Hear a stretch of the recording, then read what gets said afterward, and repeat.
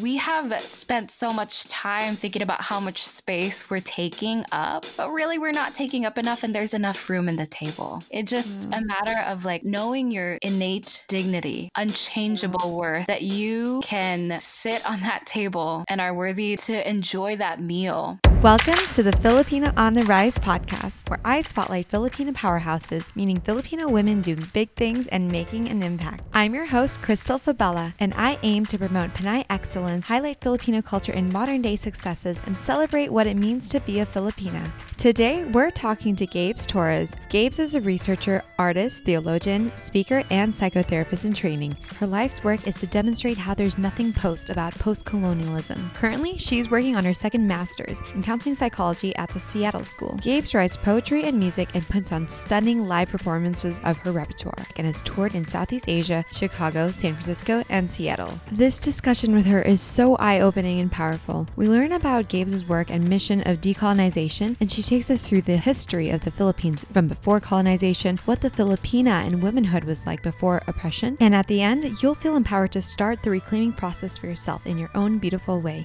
Here we go. I'm so excited for this talk. So let's just start at the first question I usually open up with is, in your words, who is Gabes Torres? Oh my gosh. And what is your mission? Damn. My mission is to start the revolution within, because that's definitely going to inform the one outside. Part of my work is to acknowledge that decolonization starts with saying that there is both an external and an internal world to decolonize from. I always have this belief that our revolutionists today are those who started their revolution within, knowing that they're not subhuman, knowing that they're not a commodity or a resource to capitalism, to the colonizer, and say that I am worthy of service, of goodness, of pleasure, and I do not have to fight or I do not have to work so hard to get to that point. I have innate dignity, and I don't need another person, especially a white person's approval, to believe that. Oh, wow. I am like drinking this in. And so tell me where you're at right now. You're in Seattle. I'm in Seattle right now. And in your master's program right now, I know that you're finishing that up. So I am wrapping up my second master's degree, which is a master's in counseling psychology. The work that I intend to do is to offer clinical services to folks who are in marginalized and underrepresented groups. My first master's degree, which is to just set context as to why I'm doing the work that I'm doing, was on theology and culture. And I focused a lot on post-colonial theory and post-colonial trauma. And that was when I delved into the history of Philippine colonialism and how the effects of years and years, centuries of regime, of occupation continue to affect us today, not just in the educational sense, but also psychological, spiritual, and so forth. So, yeah, I might have I love that. Just to kind of intro, I want to open up a few lines that I read from your poem, because I think this is just going to strike a chord and set the tone really for what we're going to be talking about. And it's called A Letter to My Descendants.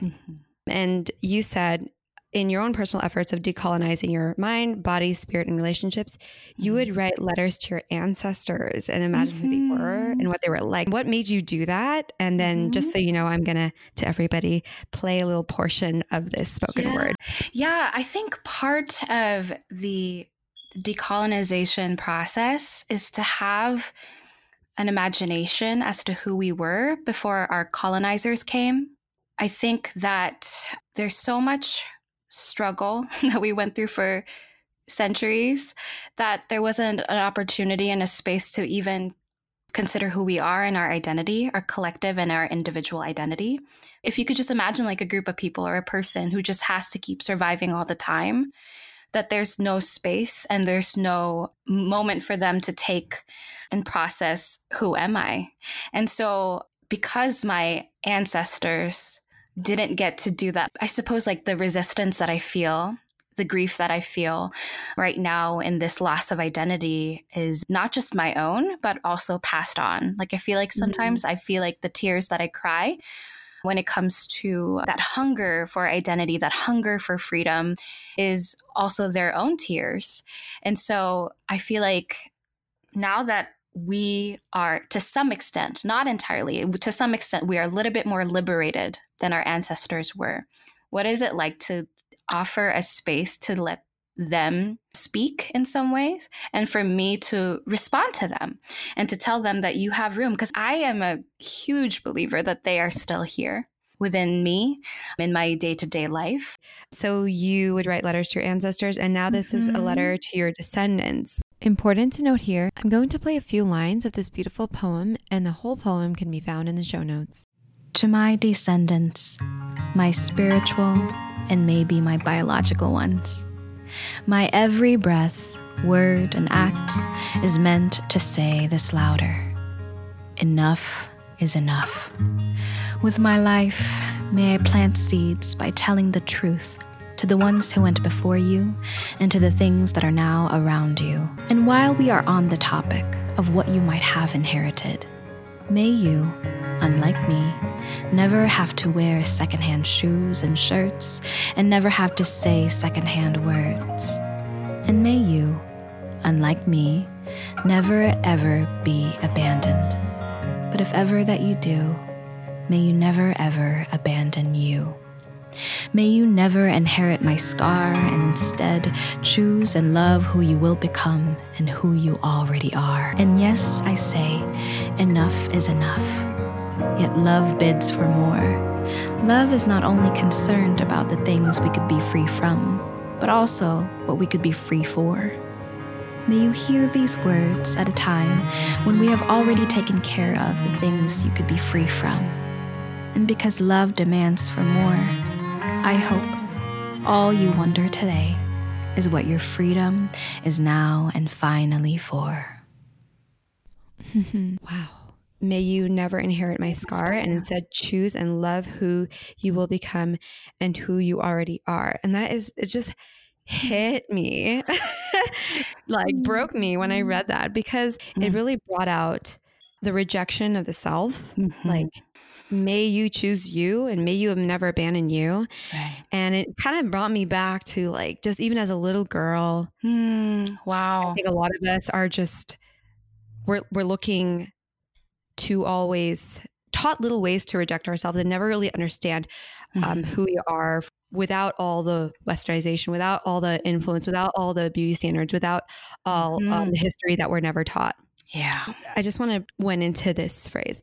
Love is not only concerned about the things we could be free from, but also what we could be free for. Yeah. Because love demands for more. I hope you all wonder today is what your freedom is now and finally for. Can you just stand really quick? Yeah, for sure.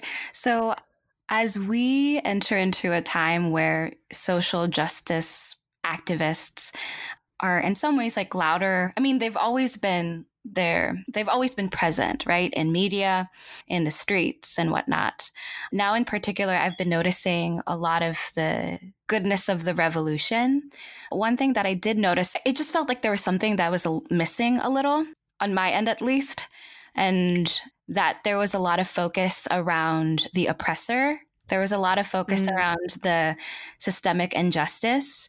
And while there should be a lot of attention that's given to them in knowing who we're trying to expose and contend, to put pressure on and to challenge, I feel like even in that process, we tend to forget our own humanity because we've invested so much time and energy and money, and freedom is costly. But I feel like freedom is not just a matter of like examining and I say this metaphorically, examining the textures of your chains or examining like how hard they are that you have to break free from it. But you have to like see the path that's also ahead. Our goal in life is not just, well, not goal. I don't like using the word goal because the journey is not really linear, but the hope is that we rehumanize ourselves again. And I feel like whenever we talk about decolonization even, and liberation, I feel like we talk around us still. We talk more about the oppressive the other forces. person Exactly. who's oppressing us. Yeah. And our narratives of being the stranger, of being And the once again, foreigner. we forget ourselves. Exactly. Wow, that's crazy how even in the work of, say, activism or dismantling like institutionalized races or things like that, we are still not really acknowledging ourselves. Right. So what have we not come home to yet about our own history, about our own identities? Crystal. And so, okay. No, that's how I feel when I see your work and what you do. It's kind of in our blood sometimes to still feel that oppression, the colonization. And so I'm desperate to just start unpackaging like what happened in our history. Like who were we before the colonizing came? What can I hold to that's been untainted? Like what is the untainted Filipina? Like I want to know. Anyways, I'm going to get into that. So tell me a little bit about your upbringing and what really brought you to this work. Yeah. So I was born and raised in the Philippines. I was in Los Baños, Laguna, and I actually love, Crystal, that your family's also from Laguna. I'm a provinciana. Los Baños is like the land of where there's the best buko pie and espresso, hot spring resorts, education, activism combined, where the University of the Philippines resides. I know that we have a lot of UPs throughout the country, but that was one of the larger entities. There are rice fields and it's close enough and far away enough from the city or from Manila. I loved it there entirely. And I didn't think that I would ever leave. When I was young, I kind of wanted to make a commitment that that I just wanted to stay in Los Baños. In terms of like getting into this type of work, I think the combination of my exposure to activists in UPLB and being a descendant of activists, I came from a lineage of educators, of folks who were at People Power. I think my mom was there. Wow. My grandma was a spy during World War II for our country. So badass. Yeah. And so the combination of like that being in our DNA and my exposure to people who love justice in UPLB and wanted to use their education, it kind of incited the desire in me to pursue freedom, to contend and to expose political corruption in the Philippines, which to me was the root cause of poverty, of the fact that I cannot go to a neighborhood without seeing a street kid. And that bothered and haunted me. With the accumulation of all those experiences and the stories that I heard from my mom and from my dad, it made me want to I started as a musician. I was a singer and songwriter, and I did it professionally. So I wanted to deliver the message of freedom through my repertoire, through my music. Although, to be honest, even though I wanted to be an activist in my music, I did write more love songs. Of course. We're just romantics, you know? Exactly. Fantasizing my love story through in form of music. I love it. No, it's... And also her songs, if you have the chance to listen, I'm going to link it. It's so beautiful. Can I actually read a line really quick? Absolutely. Today, we still find a way to be seen, to be safe, and tell the world we've always had a name and a place. And I love this part. We didn't need to have to be this strong. We shouldn't need to have to be this strong. Okay. Thank you for your lyrics. Oh, thank you for reading it. There's something special about somebody else reading it, especially if I know that it's a fellow Filipina. There's something really divine about it. So thank you for this moment. You're welcome. I didn't realize I can have a divine output. Of course. So yeah, part of my story is that I had so much pride in wanting to just stay in the Philippines while it felt like everybody else wanted out. Everybody else wanted to, and I can understand that. Like the Philippines had economic struggles and people don't want to have to face the anxiety of, and I know that the classes there are all different, but I saw that the majority of the time there are people who didn't want to stay in our own home. And so I paid attention to that. I paid attention to the fact that people wanted to leave. I paid attention to the fact that people didn't give recognition to local artists. Instead, if you turn the FM radio on, you would hear more contemporary pop American music. I remember my dad opening up a local business, which is kind of like his version of a Blockbuster, and majority of his films were American. And I was very much exposed to American movies, which makes sense of my accent right now. People always tell me that, Gabes, why is it that you don't have like a hint of the Filipino accent when you were, born and raised there? That. Oh, right. But you don't sound like you sound so American. Oh my gosh. It's like, yeah, it's annoying. Yeah.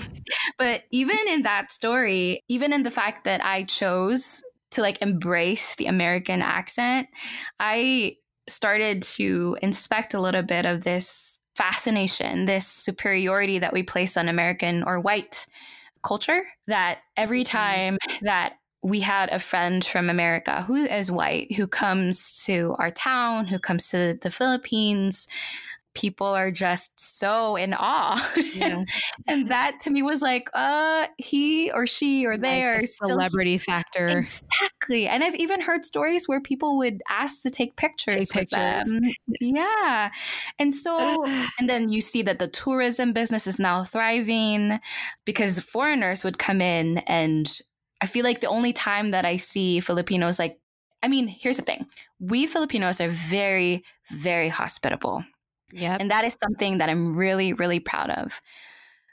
What I noticed is that if there is a foreign or a white person coming in for dinner, that's when all the fanciest shit come out. Oh, yeah.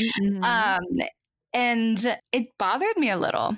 And even in the realm of spirituality, we were just talking about spirituality, where even the music in churches, we would sing songs that are also from Western contexts. We would revere devotions from America, even though I had no idea what it was talking about. One of the things that made me struggle about my faith was when I was reading an American devotional, I thought that I wasn't Christian enough. I thought that I wasn't doing a good job of being a follower of God because I could not connect with what the devotional was addressing. And I know that can be a little uncomfortable for some of us who would particularly consider themselves as Christian. Yeah. But then I would challenge that too. Yeah. And we will probably delve into this further later. But to consider that colonizers actually used Christianity, Roman Catholicism, and Protestantism as their most powerful tools to conquer. It wasn't for our benefit. It wasn't for our spirituality, but for their advancement. And power. Exactly. I mean, you've probably done a lot of studying and looking back at this, but for someone listening who actually doesn't truly know the history of where we were before colonization and when that happened and what that did, you said manifesting into so many different parts, ideologies, like cultures, languages, everything. Can you give, as best as you can, an abridged historical history on the Philippines? Sorry. No, it's all good. I just feel like it kind of gives context to a lot of us who haven't really searched that far back yet. No, you are good. You are so good. So before the early 1500s, here's the thing that's really sad about our records or our historical records is that it's either that we don't have a lot of records.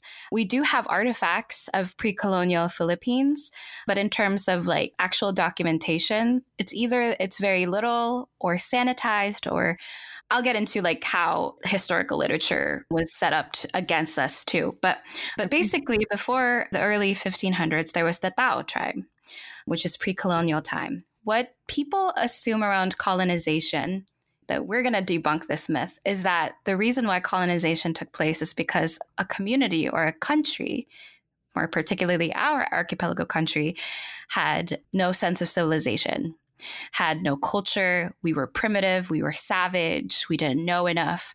But what's false about that is that we already had a thriving culture. We were excellent at trade. It makes me want to cry just thinking about it. We already had our systems of spirituality. We already had names for our gods. There is the god of the moon, which is the same god as women and fertility.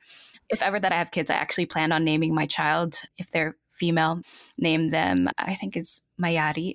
That's her name. Beautiful. And what's beautiful too is that there are gods that are gender fluid and who, I guess, like in pre-colonial time, we already had like a sense of sexuality and gender that I think it's called the Tairai tradition, where when you reach adolescent years, and I could be wrong, I'm open to corrections because we have a lot of like resources that would speak into this. But the Tairai is a tradition where adolescents would make a decision about what their sexuality is and what their gender identity is. So people were already given like a space and an opportunity to name and acknowledge in the context of community who they are, and that's already like acceptable. I feel like the gender neutrality is reflective of our own language, which is gender neutral. Like we don't have he, she pronouns. We just have it all gender neutral. Oh, I never thought about that. It's pretty cool. That it could date back to what our belief system and culture was like. Yeah. Then. And the duality of gender that happened during colonization. Then, so just to give context, we were flourishing. We shared our stories through song and dance. We were already creative. That was our version of the karaoke. Exactly. I always think about how these little forms of expression now are just coming out because rooted back to like what we were like. It is us as indigenous people. We are vibrant in our storytelling. Yeah. There's movement, there's song. I just want us to be proud of us.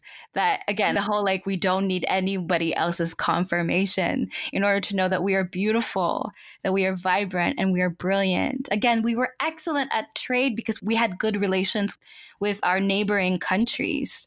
Of course we did. We know how to share. Of course. We were probably sending them like boats of food and they're like, no. And they're like, take it.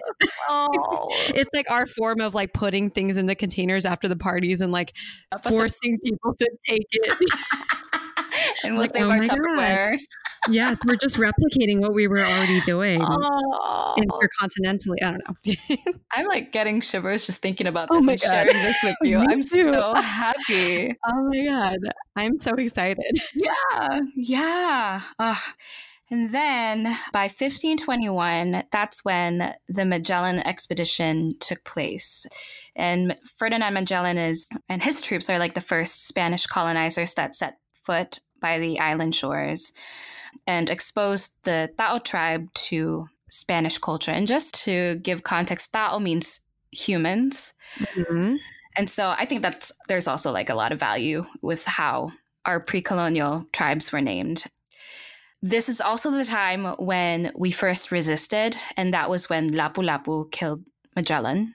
But unfortunately, even though we've resisted, and I say this in a lot of like stories around colonization, that we were vulnerable because of at the face of weaponry. Unfortunately, there's a lot of like countries and communities that didn't have like the same advanced weaponry that a lot of the European countries had already had. Right. So, which is probably the same story for a lot of other countries. Exactly. You know. Just to give y'all a reference, there's a really great stand-up by Trevor Noah. There's like a segment of his show, Are You Afraid of the Dark, where he kind of like reimagines how the British took over India.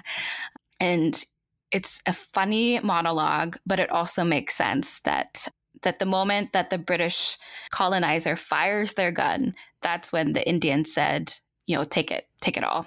Wow. Yeah. What? Sorry, but like what pussy? Like they literally just didn't even use their own weaponry. Mm-hmm. Mm-hmm.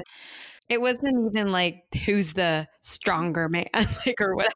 No, not at all. No, it makes sense right now too with white supremacy and white fragility, where policies and laws are used against the marginalized, the racially marginalized Black and brown people. That's like the ammo, or that's the weapon that's used against us. The same with Christianity. Like people, the moment that you say that there's a supreme being out there, we're on our knees. Mm-hmm. This supreme being controls the weather, like has control over our protection and provision. That will immediately get people to start rethinking and start submitting. So there's a lot of power. Such a powerful tool. Exactly. Oh my goodness. Exactly. And so Spanish rule happened about 1570. There's a revolution that took place in like the late 1800s by Andrés Bonifacio. So in the late 1800s, the U.S. declares war on Spain, and eventually the Spanish army surrendered to the U.S. And this is when American imperialism happened. So we're done with Spanish regime and then entered into another form of occupation, which is American colonization. Some people would say that certain scholars would say that it's easier, quote unquote, to submit to American imperialism because, one, it wasn't as violent as it was in Spanish rule. And second, the Philippines was already like really vulnerable, really vulnerable, that any rule that's, quote unquote, lighter than the violence that they've experienced in Spanish rule, they'll take it. You know, it's like survival. They'll just take whatever they could have. And it was like 300. It was like, exactly, like the lesser evil. It's like 377 years, 377 years of empire. Yeah. And so the Americans come to the Philippines at the Philippines' most vulnerable, saying that we will Christianize you, we will civilize you. And it's another way of saying we will brainwash you, which is insidious, which is still, although not physically or outwardly, even that is like questionable. Like there's still that desire for conquest, for power, and to like plant their flag on not just our land, but also our brains. They knew you have to control the mind. Exactly. And the understanding of the individual identity. Like once you can really like manipulate that and take control of that, they got our country too.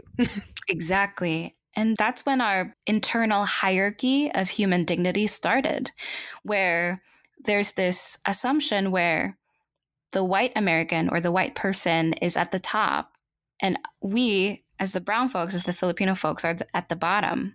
Mm-hmm. And since then, it just permeated and pervaded and was passed on behaviorally and psychologically. And recently, not recently, but for the past few years, psychologists have now done research on how people who have histories of trauma or their ancestors have trauma, like trauma can get passed down through your DNA. It started with the Holocaust survivors when their descendants started having dreams that were similar to that of their ancestors. Like maybe about like 3-4 generations down, they had the same exact dreams as their ancestors. I got chills. Mm-hmm. And so that's when the study started. And that's when we started, like, it's kind of like a moment of validity. You know, it's like, that makes sense. Yep. You know, and then people just started to rally and talk and research and engage, and which brings a lot of us Filipino anthropologists, psychologists, brings us all into this discussion around, okay, what was passed on? What have we inherited? Yeah. And that's the intergenerational trauma. Well, whatever followed was Spanish invasion, which actually I want to mention this. So during Spanish invasion, it's like one of the historical stories about us that were kept in the periphery that weren't talked about a lot. But during World War II, we were going through Japanese occupation, and which is the most brutal and bloody occupation that we've ever experienced. It was tragic and it was just horrific.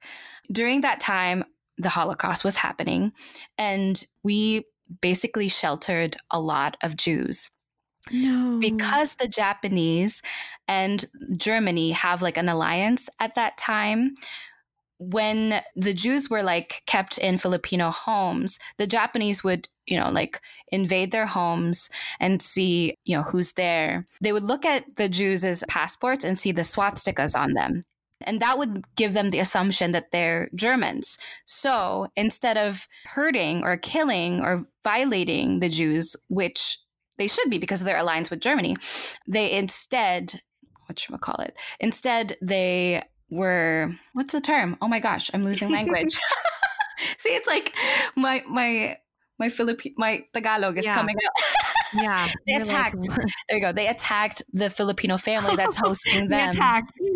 I love that. Yeah. It should, Sorry, but it isn't.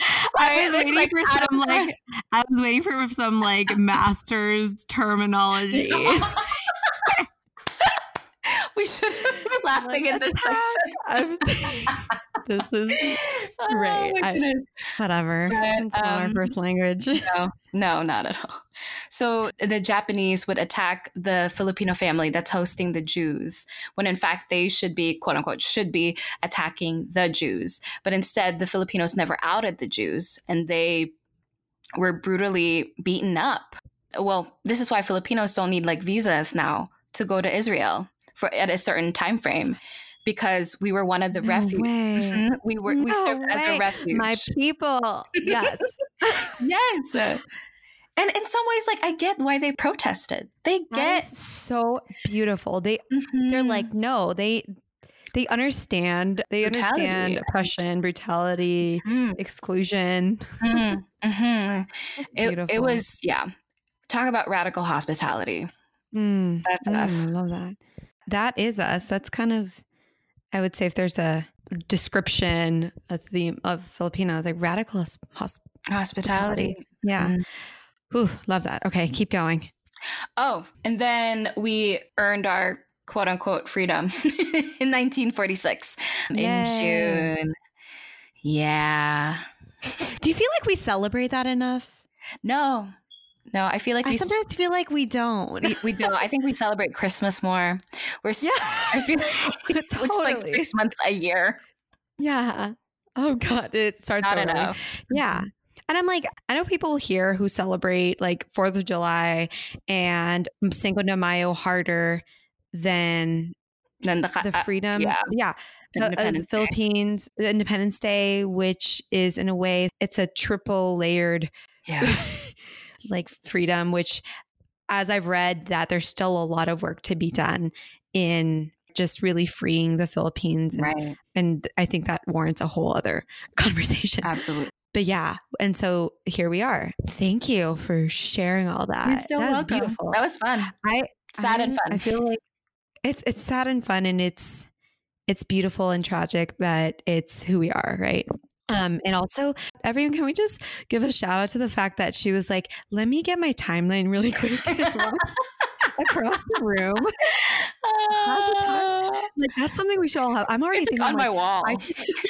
Beautiful. We should all have, I'm thinking of creating a content informational graphic that every Filipina should be familiarized with, and just being able to whip out an elevator speech or ever history. Because for many of us, we're not taught that, we're taught such a very small part about our history, and even then, it's in relation to how we helped the American, World War II pursuit.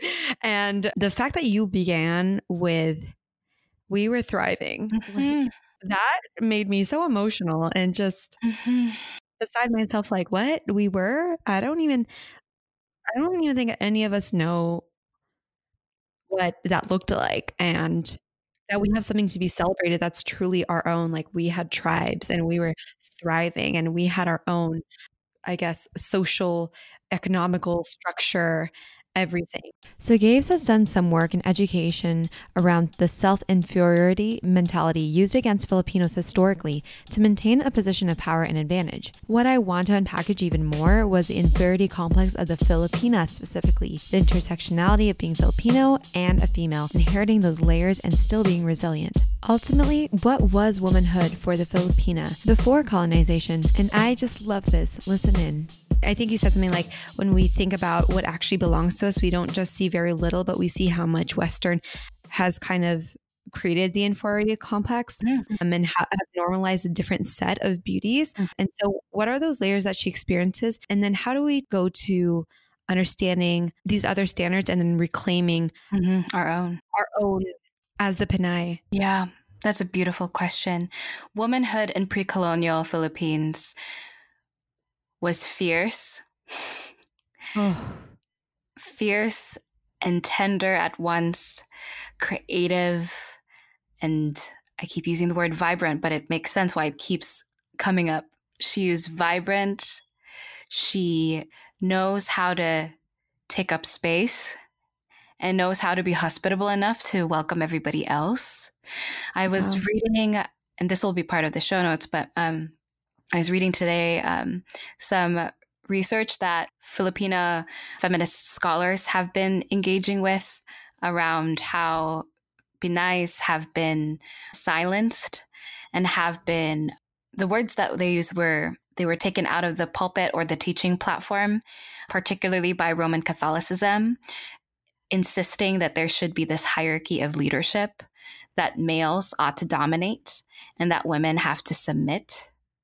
And how even today, like we hear that all the time, like the husband is the man of the house, or the man is the leader of the family, which is, I'm trying to. I could see you trying to put words into the complexity. Yeah, because because at the same time, it's like, I don't want to villainize men, because I feel like toxic masculinity has set up men to be the dominating, harmful figures that they are too. Like, I feel like there's a lot of fear and insecurity that's projected that does create harmful ways of engaging with women, of inferiorizing women.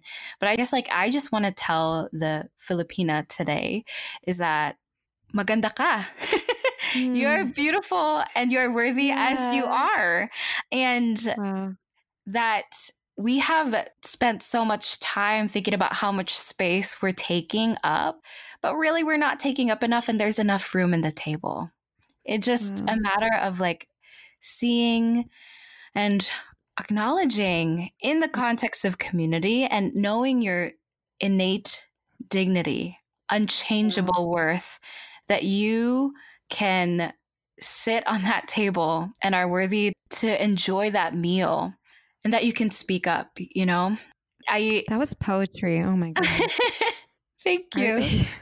That was beautiful. I keep talking about this table, and I did my master's thesis for my first master's on hospitality and colonialism. And at the end of my presentation, I talked about how we always assume that we are made for the table, to set it up, to make the food. You know, it brings us joy. Let me just acknowledge that. It brings us joy. But oftentimes we forget that we are not made for the table, but instead the table is made for us. For us. Mm-hmm. Yeah.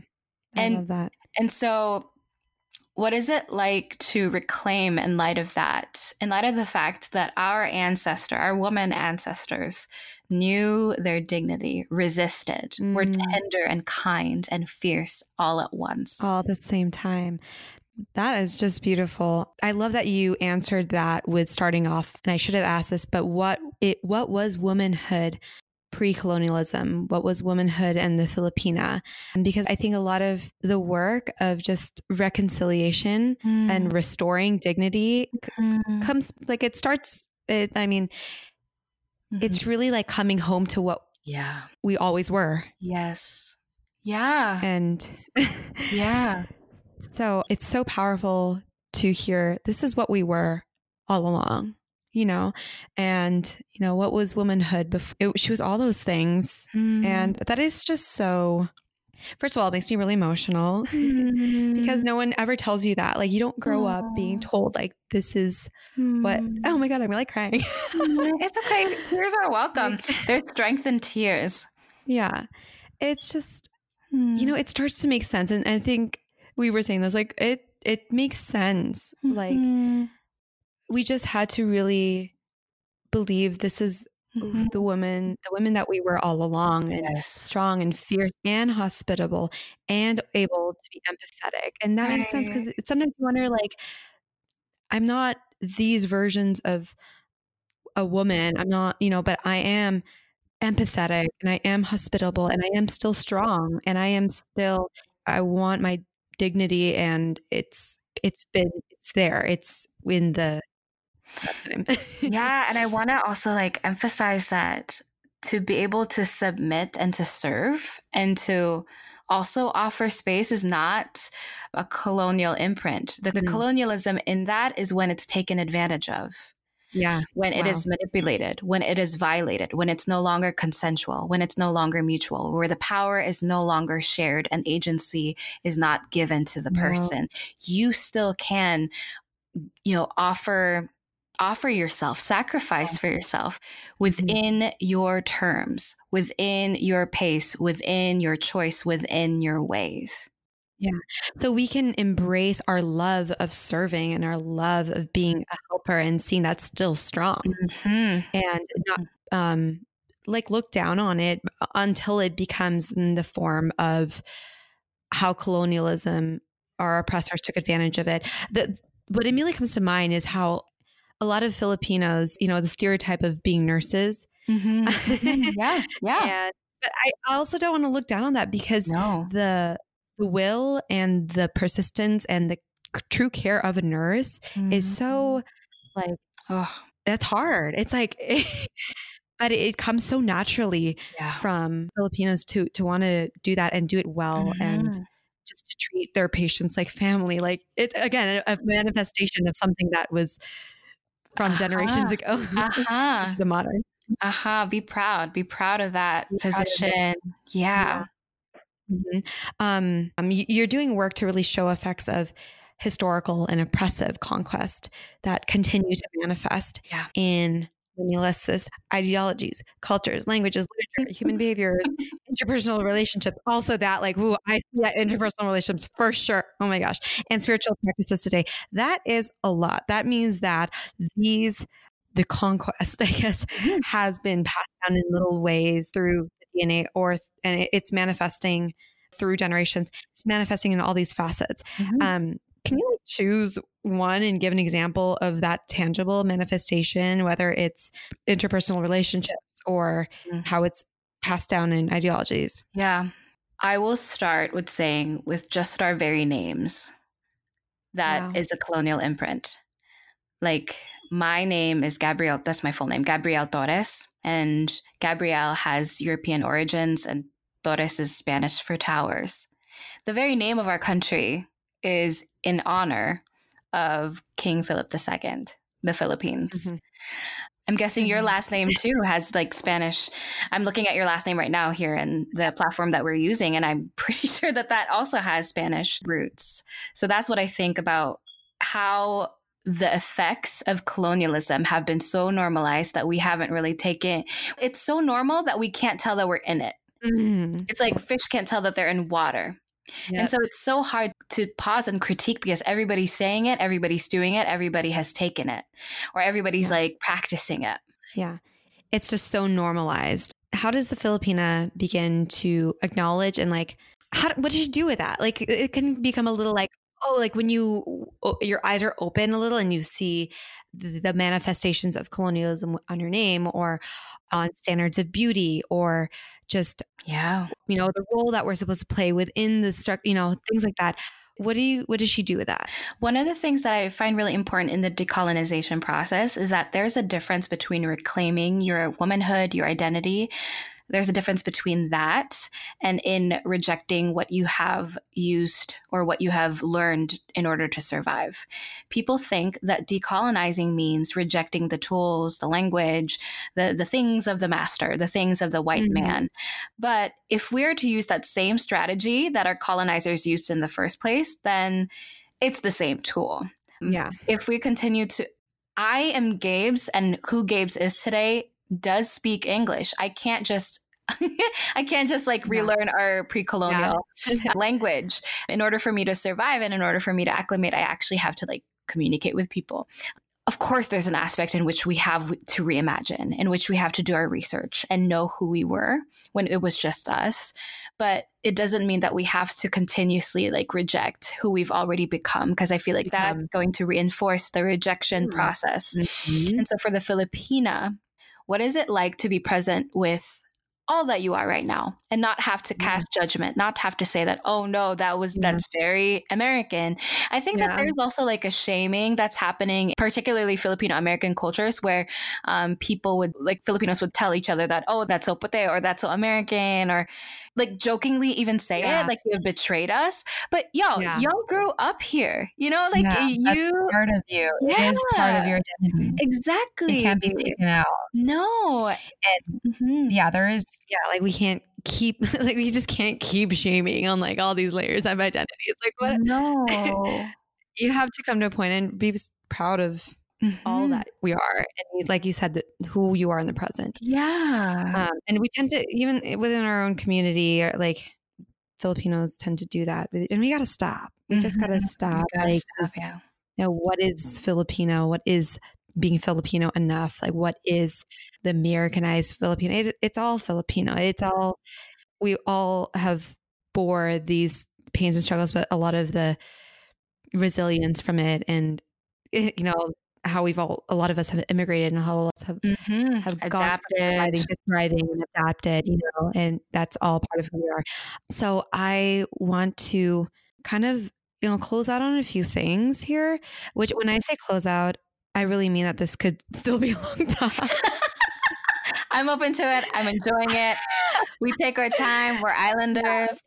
Yeah, I know. But even that thing, I'm like, right? Like the whole concept of just like time and rushing and needing to be succinct and like whatever happened to the flow. No, being in the moment. Yeah, formality, whatever. Like islanders, I'm like, what? Like they don't look like their Google Doc, their Google calendars. So I just feel like sometimes we look at these histories of the Filipino history, and we talk a lot about struggle and a lot about the generational colonization and imperialization. I think even that can have an effect sometimes on how we identify our history, and like acknowledging where there is beauty and where there is power and where there is things to be proud of. So like taking into account all the struggle and all the obstacles and the struggle that we've been through, like what else is in our blood that we can be proud of? Like what can we look at and say that's notable, that's beautiful about us?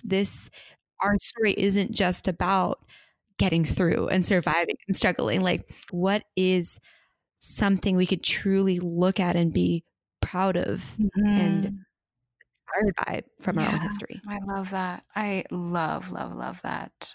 I love that we create beauty and flavor and color and vibrant festivities out of suffering, that we can still, like, just thinking about the historical around like us welcoming Jews during the Holocaust, even in the midst of our brutality, like we have welcomed them with open arms. I think we are creative. We are hospitable. We welcome so intently with so much diligence. We are really good with, I think I already mentioned flavor, but we're so good with food. Oh my gosh, y'all. Flavor and garlic and meat. Yes. We're funny. And here's the thing that I am really proud of us. One thing that I noticed, so I just went to this newly launched or newly opened Filipino restaurant here in Seattle. And Seattle is kind of like known for the Seattle freeze, which is another way of saying that people are a little awkward socially and people don't really like have like an immediate connection. It takes a minute before people do. When I got to the restaurant, which is called Musang, and for those of you who are in Seattle, please check it out. The flavors are so loyal to the everyday homemade Filipino food that we have. So it's delicious. So when I got there, when I met the folks who are Filipino, there's this immediate connection as if we've already connected before, or that we already have context. We're so good with relationships. We are so proficient with knowing and reading social cues and detecting emotional needs. That's why a lot of us... And emotional intelligence. Yes. And here's the thing too, like, this is why I love doing the work that I do, is because if we can thrive in our emotion, like us picking up on emotional needs of others, if we are able to detect and honor our own, can you imagine how much we would flourish as a community if we can honor our individuality in light of our boundaries, our limitations, which are completely human things, while also honoring our sense of solidarity in a community? If we hold individuality as much as we hold being a collective, it's just beautiful how much we can grow, together. Yeah. Yeah. Yeah. I So love that. that's where my mind went with what we could be proud of. So good. Oh, and we sing really well. That too. Hello. Everyone can sing. It's not just like It's not an I don't know. exaggeration. It's not like everyone loves to sing and can sing really well. Along with that, all those beautiful things, I think the Filipina has to keep that so close to her heart and remember that. It's a unique thing that we bring and that was not taken away from us over all these generations. Those factors that you just said persisted. And I think they're coming out in these beautiful expressions and forms of advocacy and in careers and businesses and ideas now. Because we're in a place, a lot of us, not all of us, but those of us privileged enough are in a place where we have resources to start manifesting them. Yeah. So thank you for that. Yeah. I think to a Filipina listening, let's say, what are 3 tangible steps that she can take to really start, one, maybe exploring her own roots and coming home to the self, like really honoring the individuality and just starting that journey, which can start like looking at history, looking at one's own set of emotions, and like what are some steps that one can take to begin that journey? Yeah.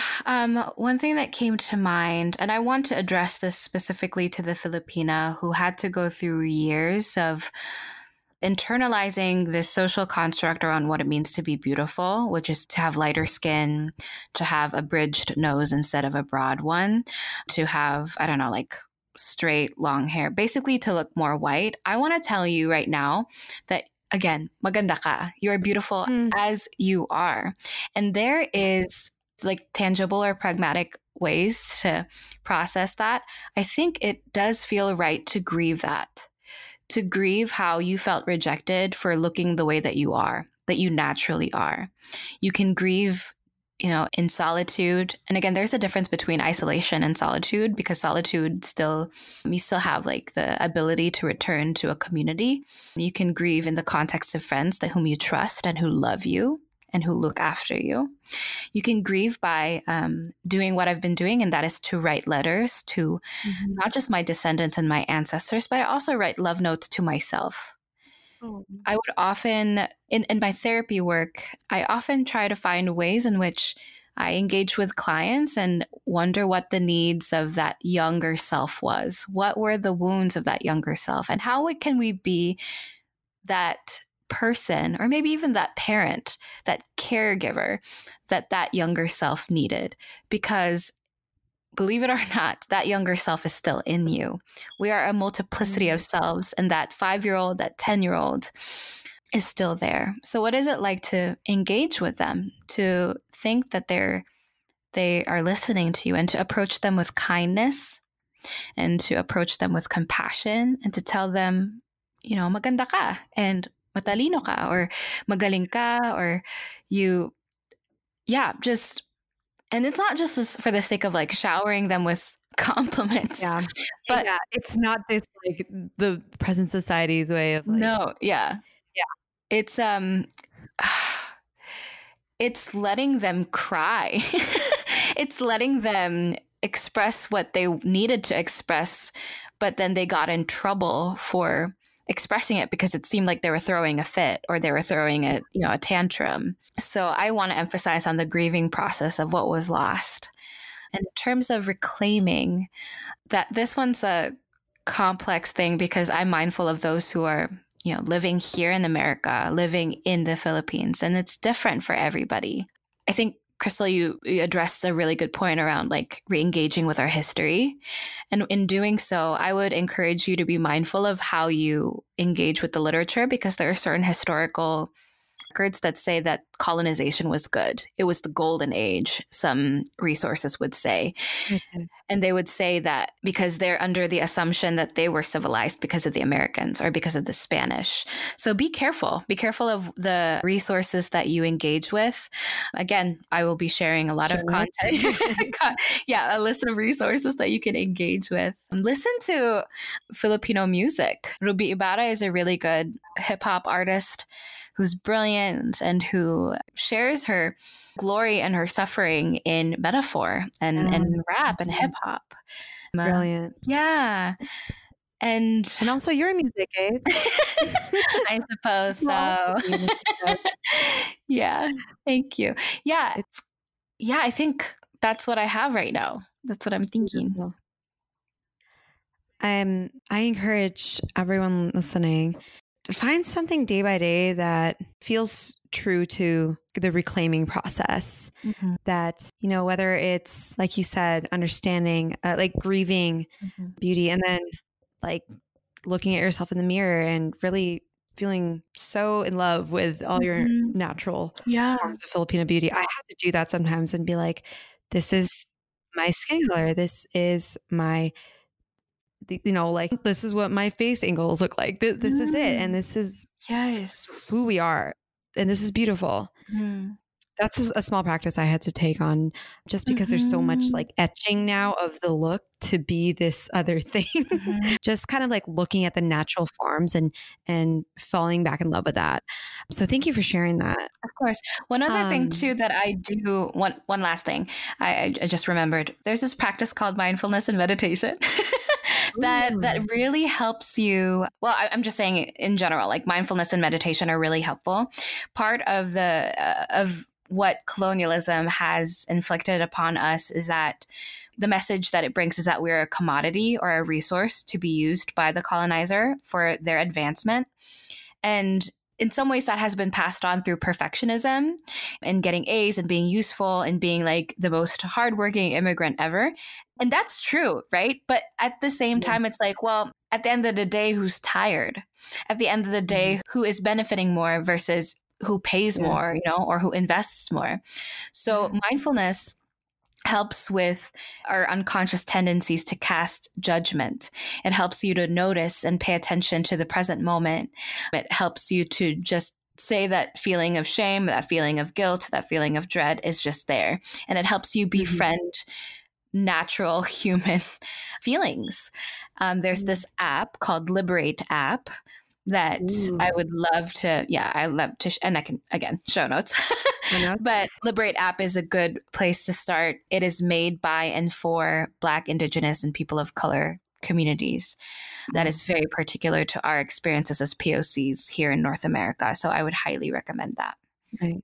I'm totally downloading that after. Thank you for the resources and giving these pointers of really like what we can turn to and what we can utilize. And I feel like there's just so much. Yeah. Like I'm kind of like at a loss of words because I feel like this whole conversation was even a journey for myself and I'm continually unpacking. So everything that you're putting out there, Gabes, it's going to be a first time here, like a first time listen, I think, for a lot of people, and just liberating in its own way. What I usually like to end with is, if you had a message to send to all Filipino women, what would it be? And so you've already said magana ka. Is there anything else you wanted to leave, a last message you wanted to close with? Right. I guess and I say this with a lot of hope and a lot of faith that one day we will be free. And I am committed to dedicate my work, my personhood, my friendships to, I feel like this is full circle about the whole descendants thing, that I intend to plant a legacy of creating like a world where our descendants are no longer concerned about the things that they could be free from, but what they could be free for. And I hope that in your path, in your vocation, in your professionalism, in your friendships, in your alone time, in your music and creativity, may you also consider how you're planting those seeds and how you would nurture and grow those seeds, and think about the people who would benefit from and be nourished by its fruit. Because, woman, you make good fruit. Delicious and nourishing and nutritious fruit, just as you are. Love that. Oh, can I print that out and make that a quote on my desk? Yes. Quote. I'm going to make share it with me. Yeah. I love it. Thank you so much for sharing. Gabes, this is a delight. So enlightening. I've learned so much on this call. Oh, and Crystal, yeah. I think the work you're doing work that's freeing a lot of us. So thank you. Thank you, Crystal. Thank you for making that possible. Thank you for being kind, like not nice or polite, but kind. It's like substance kind human. Yeah. I enjoyed this very, very, very much. And I feel like my love for our country, for us, has been so rekindled just talking to you and connecting with you. Thank you.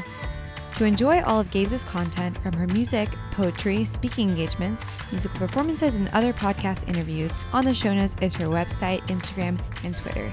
Thanks so much for listening, and I can't wait to see you next time for the next Filipina on the Rise. And I also leave with one last thing. Gabes, can you share us your favorite Filipino dish? Oh my gosh.